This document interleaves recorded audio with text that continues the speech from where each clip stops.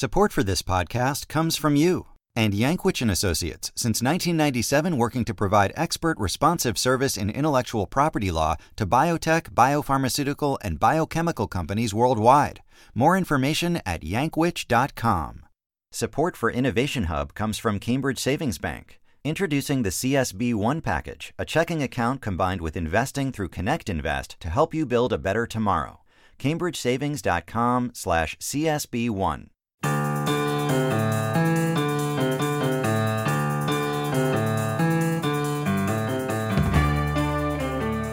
Welcome to Innovation Hub. I'm Kara Miller. Saying that this is a time of division in America would, for a lot of people, be kind of an understatement. There are economic divisions, geographic divisions, racial divisions, political divisions. And it's not like this is totally new, but somehow they've gone from two-dimensional to three-dimensional. And for many of us, the question is, are we morally similar, or do we just have completely different moral compasses? This is a particularly tough question for my college roommate, Eden, whose political leanings have shifted over time from conservative to liberal. And that's created a wedge between her and her parents, a wedge that inevitably raises the question of morality. It's become more of a difficult question, once Trump was elected. I called up Eden, who's now a pediatrician in Philadelphia, to talk about this. Because if we truly are in different moral camps, she's got to wonder, how can you be in a different moral camp from the people who raised you and from the people you love?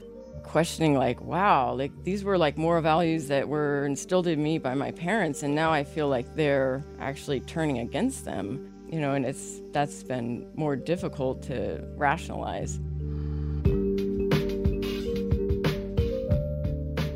I first met Eden when we were both 18, and she came up from Florida, from the Tampa area, to go to college in the Northeast. And Eden stood out some because she was clearly from a conservative family. We didn't sit around the table discussing the latest Supreme Court, decision, or, there were a couple tropes that my dad would always mention, if an eagle was flying over my property, I would be put in jail if I shot it, and he was irate about that. I mean, he basically was kind of like a Reagan-era Republican. Right. And he was upset about not being able to shoot the eagle because he was like, oh, we have too many regulations in this country, right? The government's too big. Right. It was impinging on his freedom. But when she got to the Northeast, it was a different world. I remember some conversations we had, as roommates. I think I just started to realize that I had these ideas from my family that I had just never thought that deeply about. Mm-hmm. I remember, coming to college thinking that evolution wasn't real. And it's funny because I think growing up, it was more about the team and not the reasons. That I think when I started examining the reasons, then I realized I wasn't really that politically conservative. She says there are now lots of topics that she tries not to talk to her parents about, like climate change, because they believe that God is the only force that can change the weather. But as life has gotten more complicated, there are some things that she hasn't been able to stay away from. A few years ago, for example, her sister got married to a Mexican man who was undocumented. My parents have never said anything bad about him, and they've grown to really like him. But I think, at first they weren't okay with the idea. And then later, I think it became more that they knew it was such a hard issue for her that they, didn't want her to have to go through, the risk of him being deported and all that. But then once Trump came out and said, that Mexico just sends us their rapists and criminals, that really sent her off the deep end. And right. But that was during the campaign. And your parents voted for him after that. Yeah, and it's just still amazing to me that they don't see why that would be so hurtful to her. Because all they say is, well, we really like Mario and we've never treated him badly. And that's true. I think as a person, they're very nice to him, but they somehow don't make that connection.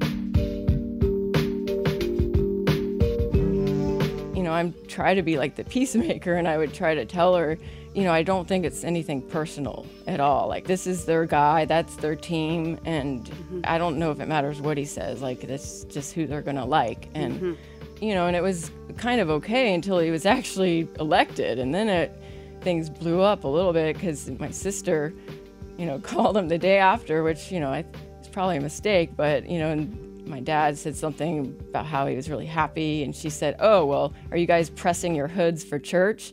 And which kind of makes me laugh a little bit, like they were in the Ku Klux Klan. But it wasn't funny actually at all to them. They were deeply hurt by it. And I think there's still, they patch things up a little bit, but it's still raw for my parents and for my sister. For Eden, who has changed her own views about politics a lot since she became an adult, since I met her freshman year of college, there's now a gulf that's really hard to cross. I think I would feel closer to them if we had the same political views, unfortunately. So, we can only connect on a few levels, but we're missing like a couple more.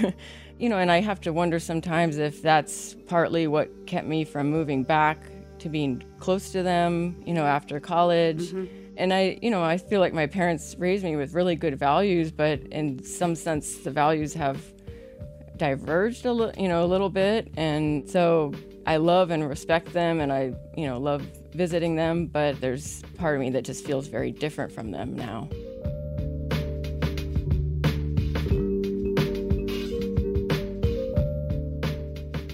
That's my college roommate, Eden. She's a doctor in the Philadelphia area, and it's her story that comes to my mind when I think about the particular tribal moment that we're in politically. Jennifer Richeson and Joshua Green spend a lot of time thinking about why we divide into different groups and what walls us off and whether there are potentially bridges that can be built. Jennifer Richeson is a psychology professor at Yale, and Joshua Green is a psychology professor at Harvard, and he's the author of the book Moral Tribes: Emotion, Reason, and the Gap Between Us and Them. Thanks very much to both of you for being here. Thanks for having us. Thanks. So, Eden was saying, the Trump era feels different. Do you think it's really different and there are stronger divisions now, or do we just tend to be so focused on our own time and place that it seems different? I think it is different, definitely. And part of what makes it different are new challenges that are in some sense the result of what I would regard as progress. Essentially, I think what's happened is that the United States has always been multicultural, but the dominance of the white Christian main cultural bloc of the United States, which was not always viewed as a unified bloc, but it had always been a predominantly white Christian country. And so even if the United States was not officially Christian and officially white, the people who fell in that category never felt particularly threatened. And now, with power being shared more broadly and a tipping point when it comes to the kinds of cultural influences, a black man and a black family in the White House really ignited a fire. Now, all of a sudden, people who are defining America in what I would call tribal terms, in terms of a particular group of people with a certain set of cultural values, those people are suddenly at odds with people who define America in terms of a set of abstract ideals, right? And that's really what's coming to a head right now. Is America first and foremost a country that's about the group of people and the particular culture that's been dominant for a long time? Or is America first and foremost about a set of abstract principles that can survive and maybe even encourage the demise of any one particular tribal group's dominance? And that's, I think, the fundamental political tension right now. And it's a big one. Jen, why do we form tribes in the first place? Why do we divide along, could be political, racial, economic lines? How does that benefit us? It must benefit us in some ways because we do it. For sure. I mean, it's in some ways it's an evolved capacity. It helps to be working, in a community to have protection, right?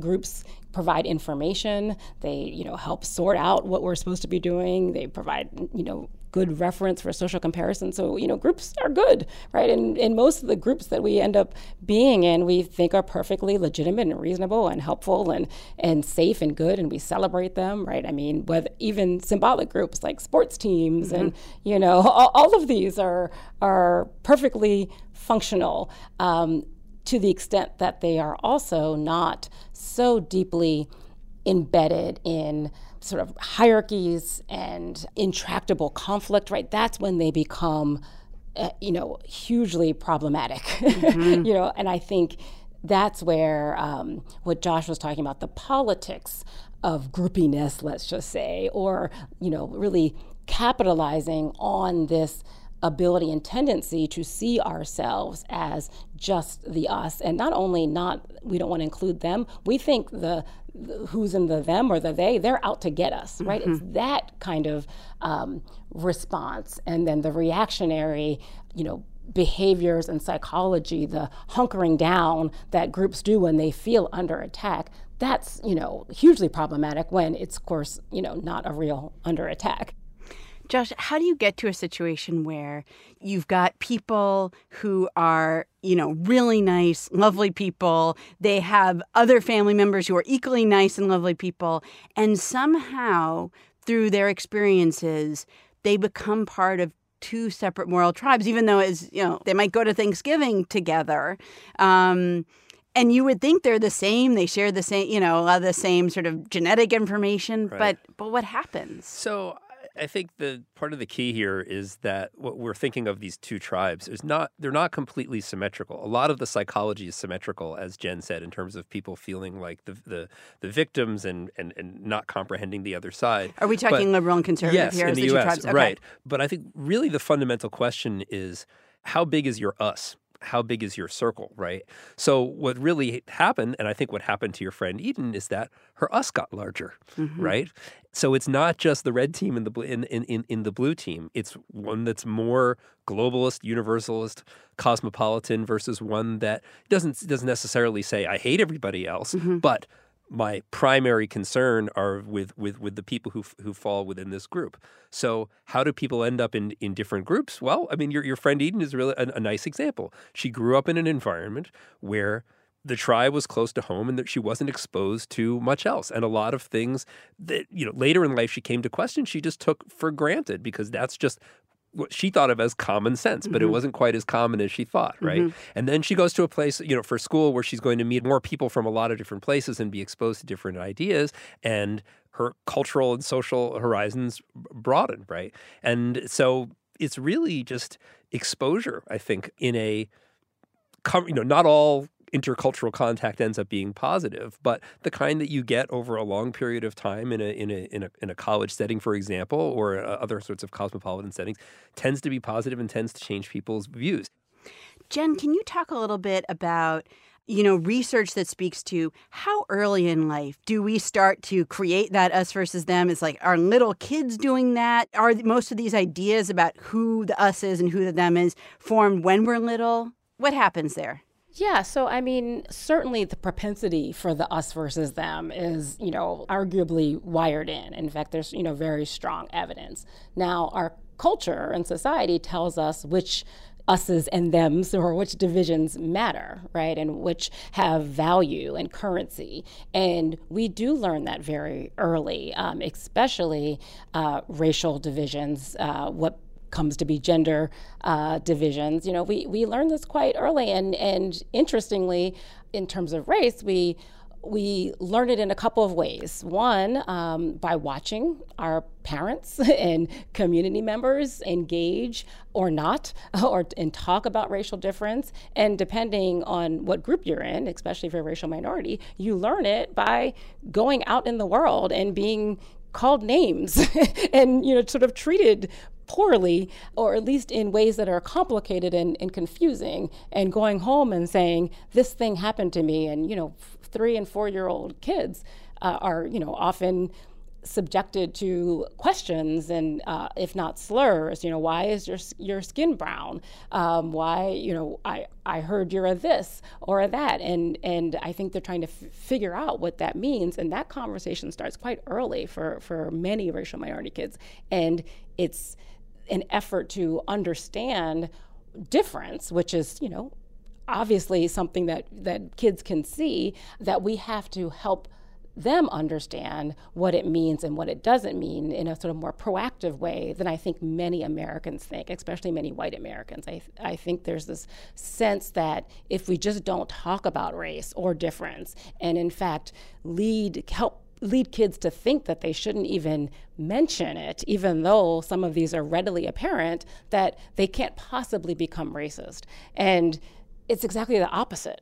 The more you don't talk about it, the more you don't help kids understand what differences matter and how they might matter, that's when they're susceptible to being, kind of co-opted by the people who are talking about it. Again, white supremacists aren't afraid to talk about racial difference. They're wrong, and they'll tell a lot of sort of stories about what is so and what's not so, but they're talking about it. If racial egalitarians are not talking about race, then they've ceded the ground, right? So what usually I suggest people, especially my white friends with kids, is that they talk about it and say, yes, isn't that interesting? People come in, all kinds of differences. What do you think about this one? And help their kids, age appropriately, of course, to understand that although people look different, and have different backgrounds, we're all the same, but we're not all treated the same way.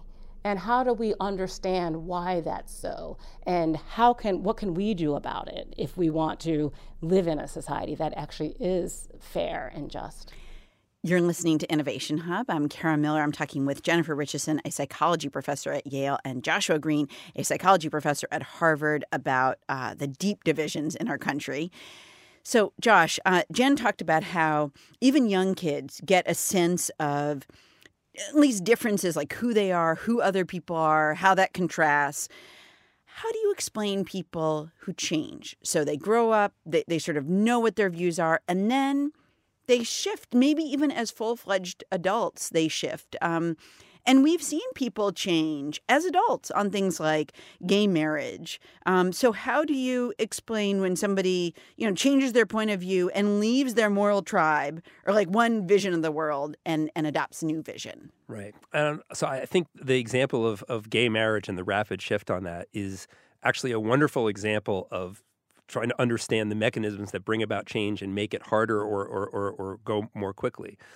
People have asked, it's a good question, why did things change so quickly on gay marriage and we're still stuck with so many of the same problems when it comes to race?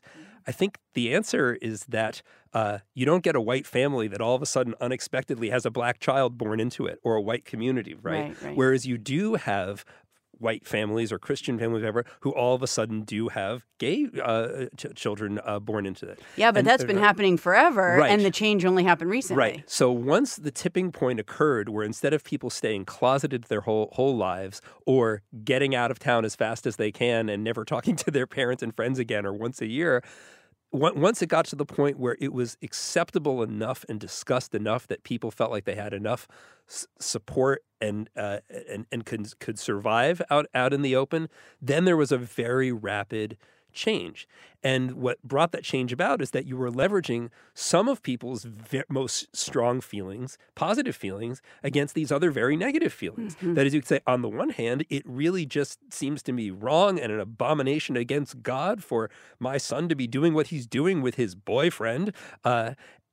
But it's my son. It's the person I love as much as anybody in the world, right? And those two things fight it out. And then they look around at their neighbors and they go to the church group to discuss this. And everyone looks around and says, okay, are we all right with this? So can we still love our children?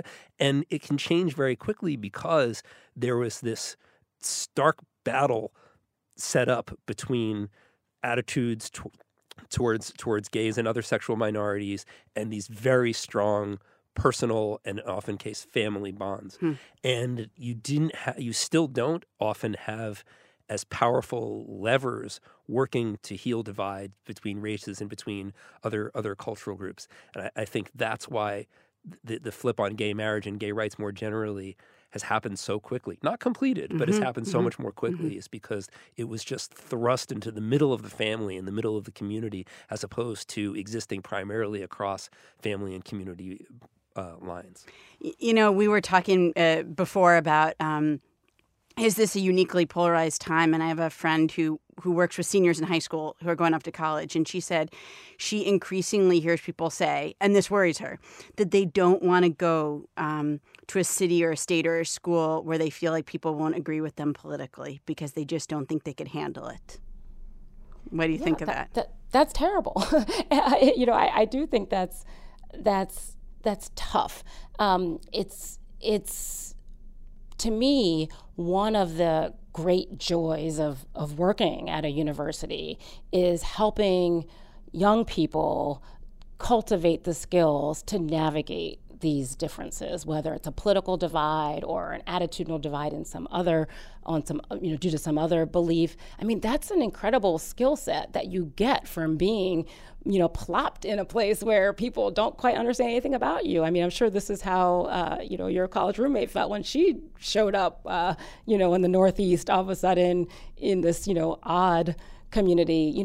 Ironically, I think it's something that many students of color come to learn and develop in college, especially when they go to predominantly white schools, like I did and like Yale. You learn how to navigate difference, and you actually become very good at it. It's a skill set like anything else. And if nothing else, I think, it's time for this discomfort around difference to be democratized, right? That's what we're experiencing now. And, it used to be it fall on the, sort of the brunt of certain groups, entirely and not others. And now there's sort of a realization, well, maybe we should, shift the playing field to make it a little bit more fair, where everyone has to think carefully Everyone feels uncomfortable now. Everyone feels uncomfortable now, right? Right. But there's something to be gained on the other side of that discomfort. Josh, when you think about different moral tribes, I feel like if I sat down with a bunch of Americans, they could be from across the spectrum, and I said, here are my values, being nice to people, working hard, being a good parent, everybody would nod and say, those are my values too. Right. So, we talk about people as being so far apart, but in some ways we also believe in exactly the same things. So everybody's the same within their us. And Right, it's the right. us's that differ, right? Every tribe is opposed to killing people because you don't like them within the tribe, lying to people, right? Friendship is friendship. And, there are important differences. But when we think, we all seem to be good people, what that really means is we are all willing and capable of being good to the people who we regard as part of our us, right? And the problem comes, when are you willing to give something up for someone who you don't think of as being inside your us, or it's part of somebody else's us, but not part of yours. So that's why I said it's not just a perfect symmetrical red team versus blue team. Mm-hmm. We all have a common core of tribal morality, of getting along within a group, right? It's the core of morality is about me versus us. It's about selfishness versus caring for other people. And that's what's common to every recognizable moral system. Where they differ is how far outside of that core us are you willing to go, and are you willing to give things up for those people? Joshua Green is a psychology professor at Harvard. He's also author of the book Moral Tribes: Emotion, Reason, and the Gap Between Us and Them. Jennifer Richeson is a psychology professor at Yale. Thanks so much to both of you. Thanks so much.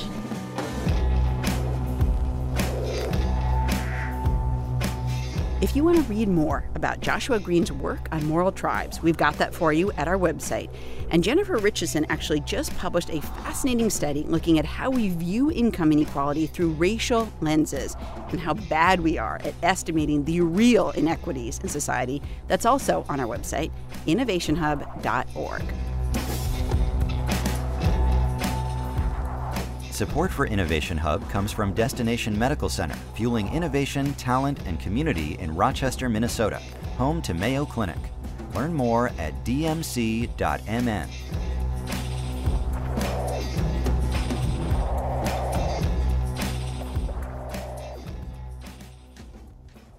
Let's say I told you about an American city that was doing great, where people were making plenty of money, lots more money than they used to, and in some ways it was a model of prosperity.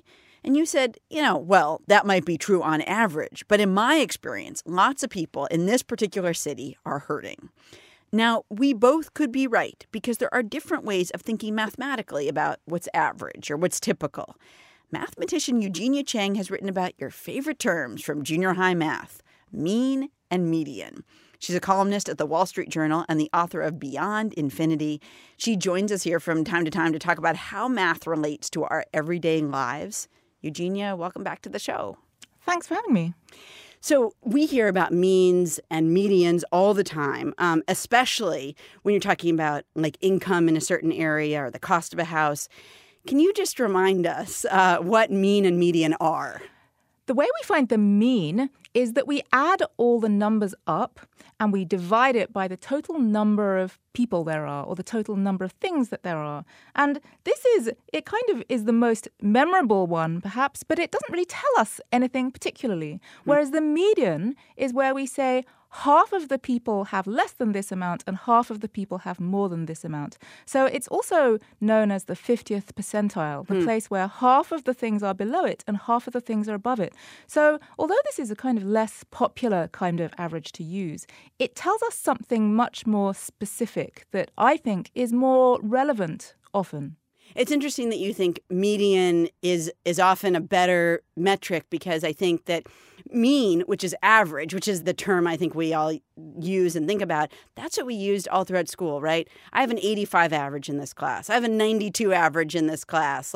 What's your average score? You know, that kind of thing. And so that's what we're used to. But you're saying not necessarily the best thing to measure things by.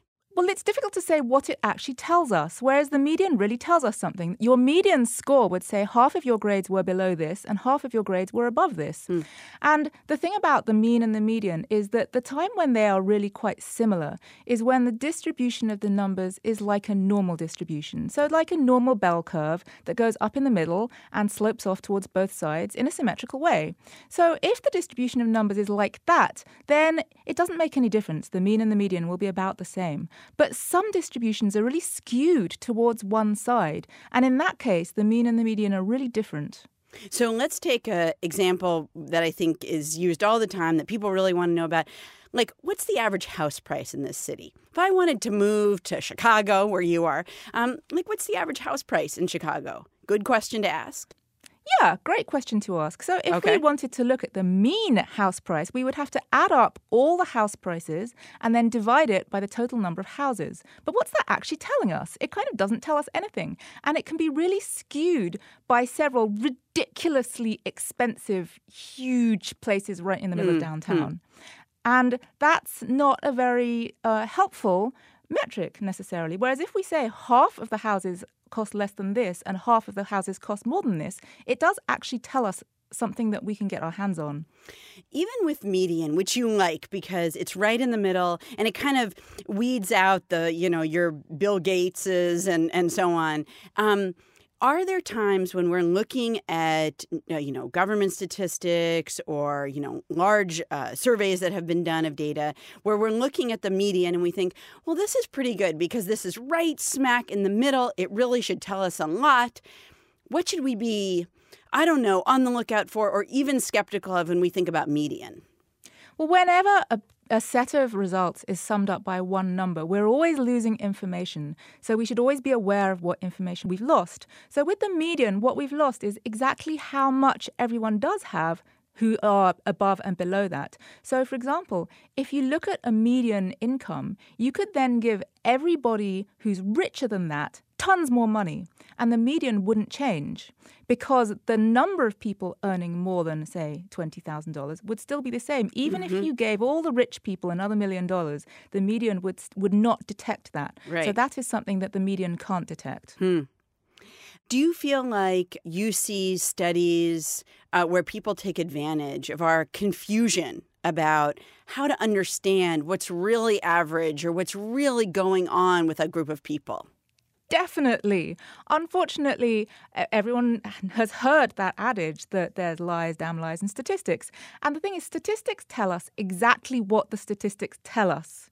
And so you can always pick a statistic or you can manipulate your data to produce a result that will mask the thing that you've just manipulated, like I just did by giving all the rich people $1 million. And if we who are reading these statistics don't fully understand what the statistics are telling us, then we are opening ourselves up to being manipulated in that way. So, for example, if you know that the mean is going to be published, then you can make sure that the mean cost of something, say ticket prices, you can make sure the mean goes down even though most of your ticket prices has gone up. It also makes me think about how people have talked so much about income inequality, right? And in general, income for people, Americans in the middle, has not shifted that much over the past few decades. But in the top 1%, it's gone up a lot. And in the top 0.1%, it's gone up really, really a lot. And so, if you don't pay attention to that, even though it's a small number of people, you're kind of missing, I don't know, a real piece of the action that you might want to know about, whether it comes to taxes or whatever it is. Right. And so maybe we found a case where the median isn't very good because the median won't detect if the top 1% has become phenomenally even richer than they were before. I think that the moral of this is that, as I said earlier, one number is never going to sum up an entire situation. And when we're thinking about income inequality, there are other measures that can detect things a little better, such as the one that looks at the top 10th percentile, so how much the top 10% of people are earning, compared with how much the lowest 10% are earning, or 20%, or pick 2 points, one at the top and one near the bottom, and then you take a ratio of the income of the top people to the income of the lower people, and that gives us a much better idea of income inequality. Because, of course, a mean or a median, any kind of average, just tries to pick 1 point somewhere in the middle. And if we're trying to compare the richer people with the less rich people, then we can't do that with just one number in the middle. Eugenia Chang is a scientist in residence at the School of the Art Institute of Chicago, and she's also author of the forthcoming book, Thinking Better, The Art of Logic in an Illogical World. Eugenia, thanks so much. Thank you. Talk just a little, let's meet in the middle, babe. Talk just a little, let's meet in the middle, babe. If you get nervous before a flight, Eugenia Chang might be able to help. I spoke with her recently about her fear of flying and why, even though the stats are on our side, we still get sweaty palms before takeoff. You can find our conversation at our website, innovationhub.org.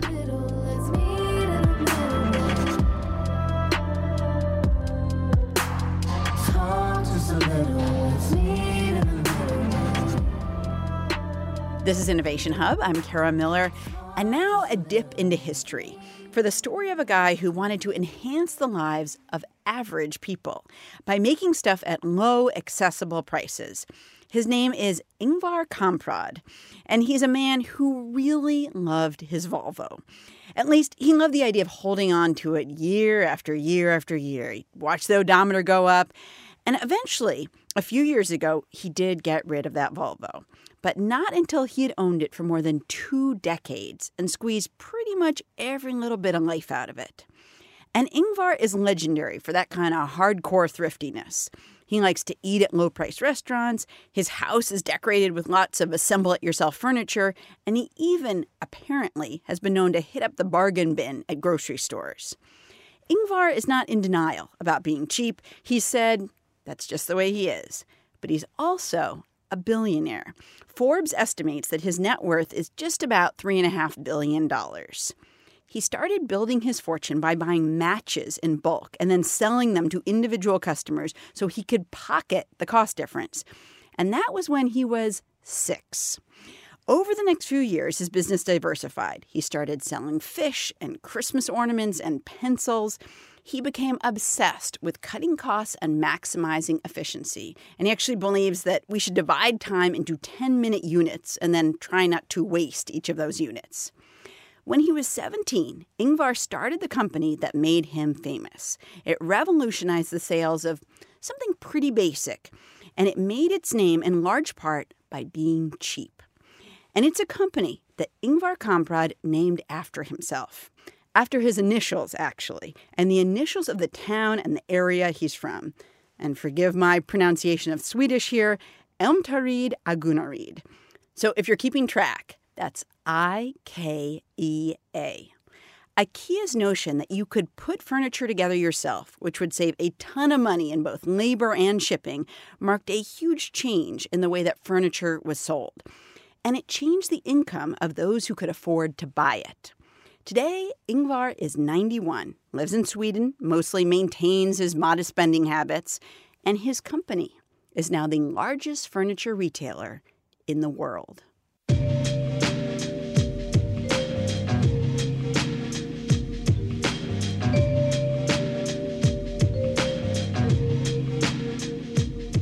Support for Innovation Hub comes from Mimecast. Nearly 30,000 companies worldwide use Mimecast to help prevent cyber attacks like ransomware, phishing, and impersonation attacks. Mimecast, committed to making email safer for business.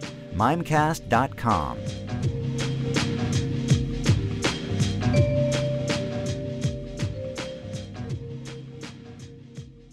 So rewind to July for a second. It's the middle of the night. You probably remember it, or you remember hearing about it. And a bunch of mostly older guys are standing around, suits and ties, waiting to vote on a bill on the floor of the Senate. Mr. Peters. And then at about 1:30 in the morning, everything changes. High drama on Capitol Hill. In a shocking vote early this morning, Senator John McCain delivering a death blow with a surprising no vote as Senate Republicans failed in a make-or-break effort to repeal Obamacare. Not long after that, Ross Baker, who's a political scientist at Rutgers University, was on a call talking about these dramatic healthcare debates that we're living through with an unusual person, a man who's retired from two sorts of boxing rings, a literal boxing ring and the U.S. Senate, a man named Harry Reid. Reid is the former Democratic leader of the Senate. He's from Nevada, and he offered up to Baker in that moment a pearl of wisdom. He said, I saw McCain standing up there, and I knew that he was casting that vote and giving political cover to at least 5 Republicans who would like to have voted no. But he was basically taking the bullet for them. Earlier in the night, reporters had pressed Senator McCain on how he was going to vote. Wait for the show, he said.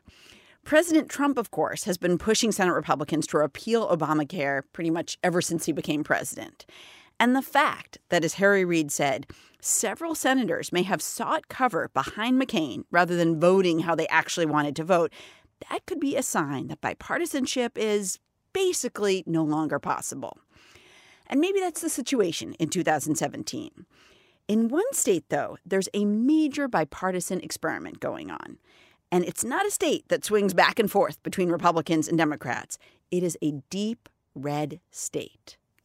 But while it is a Republican state, it's difficult to fit it into traditional ideological boxes because people are very comfortable with high levels of government spending and a large role for government. Andrew Kitchenman is a state government reporter for the public radio station KTOO in Juneau, Alaska. It's a Republican state with a little twist of something else. We're very aware of climate change. It's happening. There are Alaska Native villages that are directly affected by rising sea levels. But at the same time, it's a state that depends as much on resource extraction as any state in the country. And if you're against resource extraction in Alaska, then you're saying you're against jobs. So add that all up, and what do you get? A Republican governor named Bill Walker. Well, Republican-ish. In 2010, he ran as a Republican, and he challenged the sitting incumbent Republican governor, Sean Parnell, and was defeated in the primary. He still wanted to be governor, and he saw that path essentially blocked. So 4 years later, when he decided to run again, he decided to run as an independent. That alone, running as an independent, would not have been enough to win Bill Walker the election. But remember, Republicans run against Democrats, and Democratic gubernatorial candidate Byron Mallott knew that in Alaska, Democrats can have a tough time. Both Walker and Mallott were running in the 20 to 25% range, and Governor Parnell was running a little bit less than 50%, about 40%. They sort of realized that if they worked together, they might be able to win. And so Mallott agreed to become Walker's lieutenant governor nominee. And so there was no Democrat in that election. They called themselves the Unity Ticket. Not Republicans, not Democrats, and it worked. Walker and Mallott got 48% of the vote, which was enough to win. Next year, they're up for re-election, and Alaska has been experimenting with this new brand of politics for the last few years. In 2010, centrist Senator Lisa Murkowski lost the Republican primary, but she still managed to keep her seat by running as a write-in candidate. And the only way she could make it work was to teach people to spell her name. The word is Murkowski. Could you please define that? Alaska's senior senator in Washington who represents all Alaskans. Could you please use that in a sentence? To re-elect Lisa Murkowski, you must fill in the oval and write in her name. Murkowski. Murkowski. That is correct. Murkowski was one of 3 Republican senators, along with Senator John McCain and Susan Collins from Maine, to vote against the Obamacare repeal over the summer. She's also introduced some bipartisan bills into Congress, including one earlier this year aimed at reducing the high cost of energy and expanding renewables. So is what's cooking in Alaska something that could potentially spread? Let's go back to Rutgers professor Ross Baker, the one who was on the phone with Harry Reid when Reid analyzed McCain's dramatic middle-of-the-night vote. Baker said he's asked a bunch of senators, is bipartisanship dead? Well, to a man and a woman, they said it's not dead. They either said it right out straight immediately or in the course of the conversation. Baker is actually the author of a book called Is Bipartisanship Dead? A Report from the Senate. And he says when you're thinking about answering that question and whether indeed a new sort of bipartisanship could be created, there's one important thing to remember. President Trump is unusual. President Trump is really a party crasher. He has not been a recognizable Republican. I think that he feels in many ways closer to Schumer. Schumer's much more his kind of guy than is Paul Ryan, who I think he kind of looks upon as a sort of naive Boy Scout.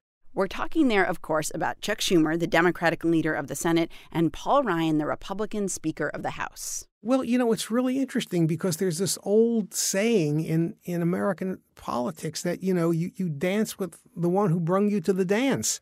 And he's not. He's ditching his date. Baker says when he worked in the Senate, many Democrats were fans of their colleague Jeff Sessions, not on the issues, but as a person. And he, of course, went on to be Trump's first endorser in the Senate. And what he's received for all of this fidelity is basically a kick in the teeth. So like I said, President Trump is unusual. He's allied himself with Democrats in the past. He's contributed to Democrats. Actually, he's contributed a lot to Chuck Schumer. And now he's a conservative Republican, mostly. But you might want to stay tuned. So maybe the Alaska experiment is actually not all that crazy. Maybe we are living through a moment, strange as it might be, of bipartisan commingling. But Baker says, don't blink. You might miss it. I think that the periods of bipartisan cooperation are the rarities. And the periods of polarization and partisanship are much more the norm. There are times in which there are kind of lulls between storms, or perhaps the bipartisan periods are sort of the eye in the storm and the walls of the eye are on either side of it. These are enduring issues in American political life that started from the very beginning. Debates over the proper scope of the federal government. I mean, that was something that was debated at the time of the adoption of the Constitution. It was one of the things that James Madison had to reassure Thomas Jefferson about, that the federal government would not become, as one anti-federalist called it, the fetus of despotism. That's quite a phrase. That is quite a phrase. It's very, very 18th century. Yeah. But and I think since then, I mean, terrible debates over tariffs and money in the 19th century. Slavery obviously was tremendously divisive. So you had these times which people tend to look back with some degree of nostalgia on periods of the late 1960s, 1970s, and part of the reason why there was more harmony was because the Democrats were the dominant force in Congress, and they had so many more members in both houses than the Republicans, that the Republicans were basically an afterthought, that the Republicans got whatever sort of fell off the Democratic table. Right. And in fact, one of the reasons that Newt Gingrich came to power in the House of Representatives was that he basically accused the Republican leadership of being, in a sense, quislings, of being collaborators with the Democrats. And he and a group of other younger Republicans at the time really kind of made the point that the party really wasn't very distinctive anymore. And one of the things that makes a party distinctive is hard-edged ideology. Professor Francis Lee from the University of Maryland has made the case, and I think it's a very persuasive one, that one of the reasons why congressional politics are so nasty is because the numbers are so close. That in any given 2-year congressional election period, that majority control can change. And you kind of look at the last 20 years, and there it is. So the idea really is to use the legislative process not to legislate, but to bring up votes that are bound to embarrass members on the other side, force them to take a position which will then be used against them in their campaigns. And that's what increasingly it's all about. So it sounds like, in some sense, partisanship, you think, is sort of part of the fabric of America. I do think so. I think what's happened, of course, is that the language of partisanship has become much more harsh, and that there are just a lot of fighting words. And I had an interesting conversation with a Democratic House member about the whole question of climate change. He serves on a committee that deals with issues of the environment. And I said, how do you talk to the Republicans when clearly they, deny the existence of climate change, call it a hoax and so on? He says, I just don't use the term. Right. He said they love to talk about renewables. He said, I'll talk to them about renewables, and that works.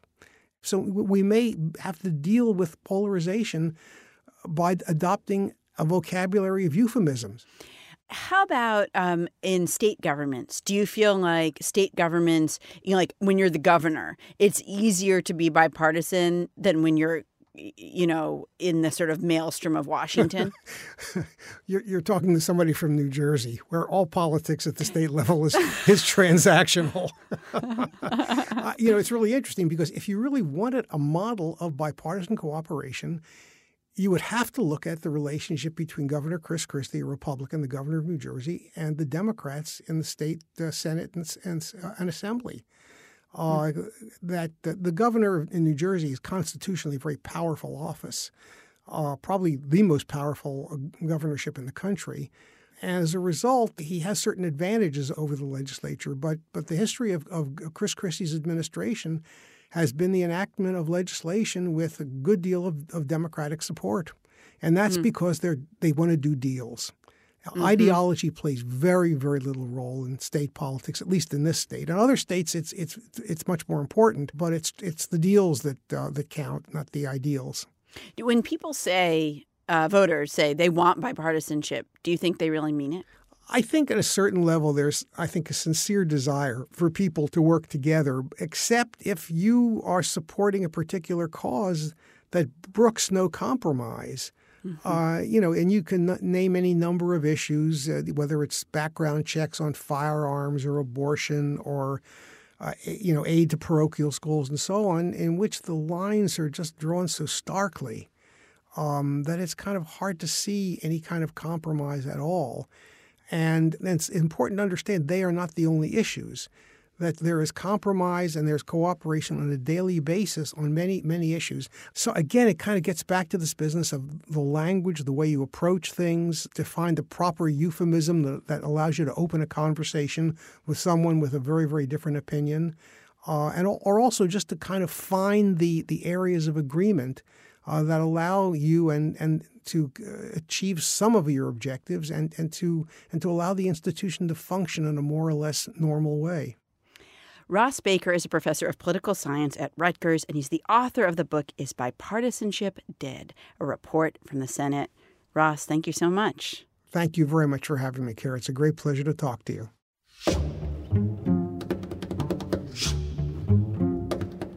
So one more thing about that phone conversation that Baker was having with Harry Reid. Even at that point, over the summer, Republican Majority Leader Mitch McConnell had spent months fighting over and over to repeal health care. Reid had had tough fights, too, when he was a leader in the Senate. And so Baker asked him a question. Didn't you really feel just a little scintilla of sympathy for Mitch McConnell? He said, no, not one bit. He said he deserved everything he got. So apparently, one thing everyone can agree on is that the other side should suffer.